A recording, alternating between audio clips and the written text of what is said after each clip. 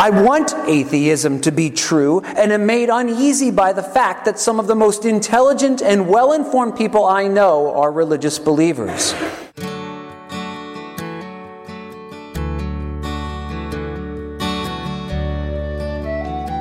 You are listening to Holy Words from Holy Cross, the sermon podcast of Holy Cross Evangelical Lutheran Church in Nazareth, Pennsylvania. We hope you find these words a blessing in your daily walk with God. Please visit us on the web at www.holycrossnazareth.org or in person at 696 Johnson Road, Nazareth, Pennsylvania. Be thou my vision, O Lord of my heart. Not be all else to me, save that thou... I'm going to be focusing my reflection this morning on the last line of Jesus' parable, set in the mouth of Abraham, the father of faith. If they do not hear Moses and the prophets, neither will they be convinced if someone should rise from their dead. We tell ourselves that we don't trust God because we don't have enough evidence. There are our unanswered prayers. There's suffering in the world. Some people think they're too sophisticated to believe what the uneducated before them used to believe. And then, of course, there is the hypocrisy of so many Christians and the sins of the Christian church throughout time. Jesus' parable today, the point of his parable, is to teach that these sorts of objections are just so much rationalization. Because they are objections that are directly responded to by Scripture. I'm going to taking them in reverse order. The hypocrisy of so many Christians and the sins of the Christian church. These are undoubtedly true things and real objections. And without minimizing anything that Christians past or present are doing that is out of line with the teachings of our Lord, I ask you, what is the Christian story about humanity? Is it that with enough work and enough input, maybe a little help from the Holy Spirit, we can become perfect and sinless? No. That's not the story the Bible tells about humanity. The story it tells us that even as a new creation has been born in us, and that through the power of the Holy Spirit we are becoming what we are not, even as we grow in holiness, we continue to screw up. Again and again, we continue to sin. Most Sundays, as we begin to prepare our hearts for worship, we hear these words from 1 John. It's 1 John chapter 1, verse 8. If we say we have no sin, we deceive ourselves, and the truth is not in us. Other philosophies may want to flatter us that we can perfect ourselves. The Scriptures will not let us do so. How about the objection that we're too sophisticated to believe what the uneducated before us believed? This is addressed in 1 Corinthians 1, verses 22 to 25. Here's what St. Paul writes. He says, "For Jews demand signs and Greeks seek wisdom, but we preach Christ crucified, a stumbling block to Jews and folly to Gentiles. But to those who are called, both Jews and Greeks, Christ the power of God and the wisdom of God. For the foolishness of God is wiser than men, and the weakness of God is stronger than men." We are hardly the first people to think that we're smarter than those who came before us. We see this all throughout the Bible. St. Paul was dealing with it in his day, and we see it dealt with in the Old Testament, even back to the writing of the Psalms. The fool says in their heart, "There is no God." That's because people were saying that. We've come so far, and we believe better, we know better than our predecessors. And for us who live in the modern world, in an age when we are used to seeing new scientific and philosophical ideas replace old ones at seemingly light speed, what kind of God would only accept the best and brightest of His creation, or only those with the most sophisticated worldview? The gospel, the good news of what Jesus has done through the life, death, and resurrection of Jesus, is equally accessible to all in every age, in part because it confounds the expectations of all in every age. As for the suffering in the world, Romans 8 addresses this very directly.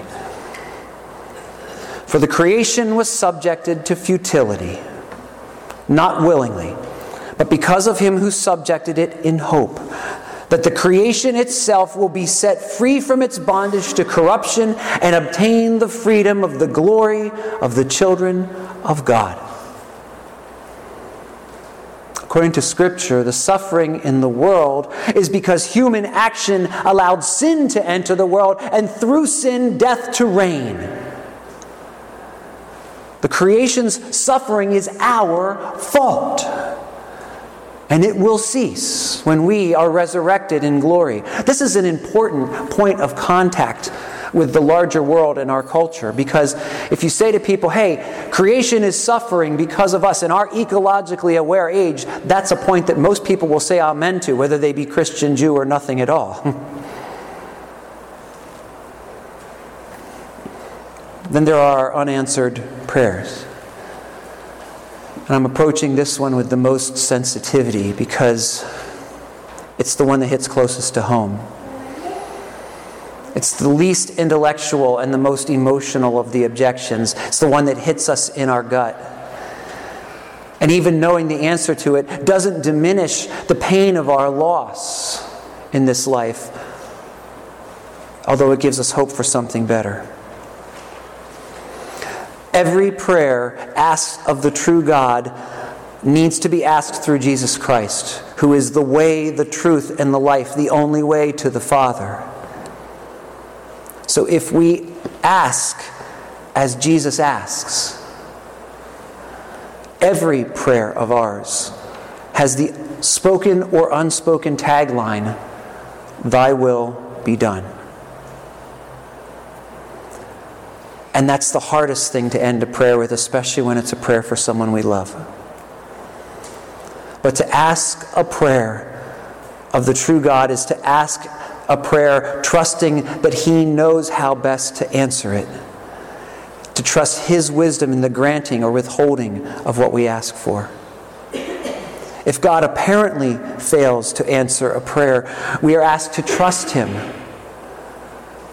Trust Him that there's a good reason why He would not choose to do so, even if it's one we can't possibly fathom in this life. It's a tough thing to do, but it's what we do the moment we give birth to our children and set them loose on the world. It's the prayer we pray the moment we leave home ourselves. We ultimately have to entrust the ones we love to God. But I think there's one final objection which reigns large in modern people's minds. And that's the objection to the character of God as judge. And that character, God being judge, is all over this parable. There's no escaping it. The idea that we might answer to a higher authority, that we might not be the higher authority, is appalling to many modern people. In his essay, Evolutionary Naturalism and the Fear of Religion, from his book, The Last Word, philosopher Thomas Nagel writes this. He writes, "I speak from experience, being strongly subject to this fear," that is the fear of religion. "I want atheism to be true and am made uneasy by the fact that some of the most intelligent and well-informed people I know are religious believers. It isn't just that I don't believe in God and naturally hope that I'm right in my belief. It's that I hope there is no God. I don't want there to be a God. I don't want the universe to be like that. I give him credit for his honesty. By his own admission, Nagel will say he has a cosmic authority problem. It's a modern idea to think that it's unfair for God to judge us. And I think it's largely the result of us getting most of the time what we want, and when we don't, an explanation for it. But most people throughout time, seeing how imperfect human justice works even in the best justice system, most people thought it was God's responsibility to judge us. Because if he didn't, justice would never be served in this life or the next. And it is because God must be a righteous judge that we must have a Savior. For we are all in bondage to sin and cannot free ourselves. But it is that Savior who tells today's parable. The parable that affirms the reality of God's judgment, but also the mercy given through the one who rises from the dead, he himself. And despite the claims of those who've had near-death experiences, and they're very powerful, I've read lots of them over the years, he alone has returned after 3 days dead to tell us what awaits us on the other side. He endured that journey, which he should never have had to endure as God, for the express purpose of giving us the best reason of all to believe in his words, to believe in him. See, because he has quite literally been to hell and back again, all for the sake of our salvation, we can believe in, that is, trust Jesus. We can trust his character as he has demonstrated his ultimate self-sacrificing love. We can trust him to forgive even the sins of his church when we repent. We can trust him to be sophisticated and mysterious enough to be inexhaustible to the greatest minds that have ever lived, but simple enough for a child to understand and hold on to. We can trust that the suffering in the world, great as it is, and I don't want to minimize that, including the suffering of our loved ones and the pain of our unanswered prayers, that will be superseded by something more amazing and greater. After years of powerful, painful suffering herself, Teresa of Avila wrote this. She said, "In light of heaven, the worst suffering on earth will be seen to be no more than serious than one night in an inconvenient hotel." It's a challenging or even outrageous statement if it weren't true. But here's the last word from Romans.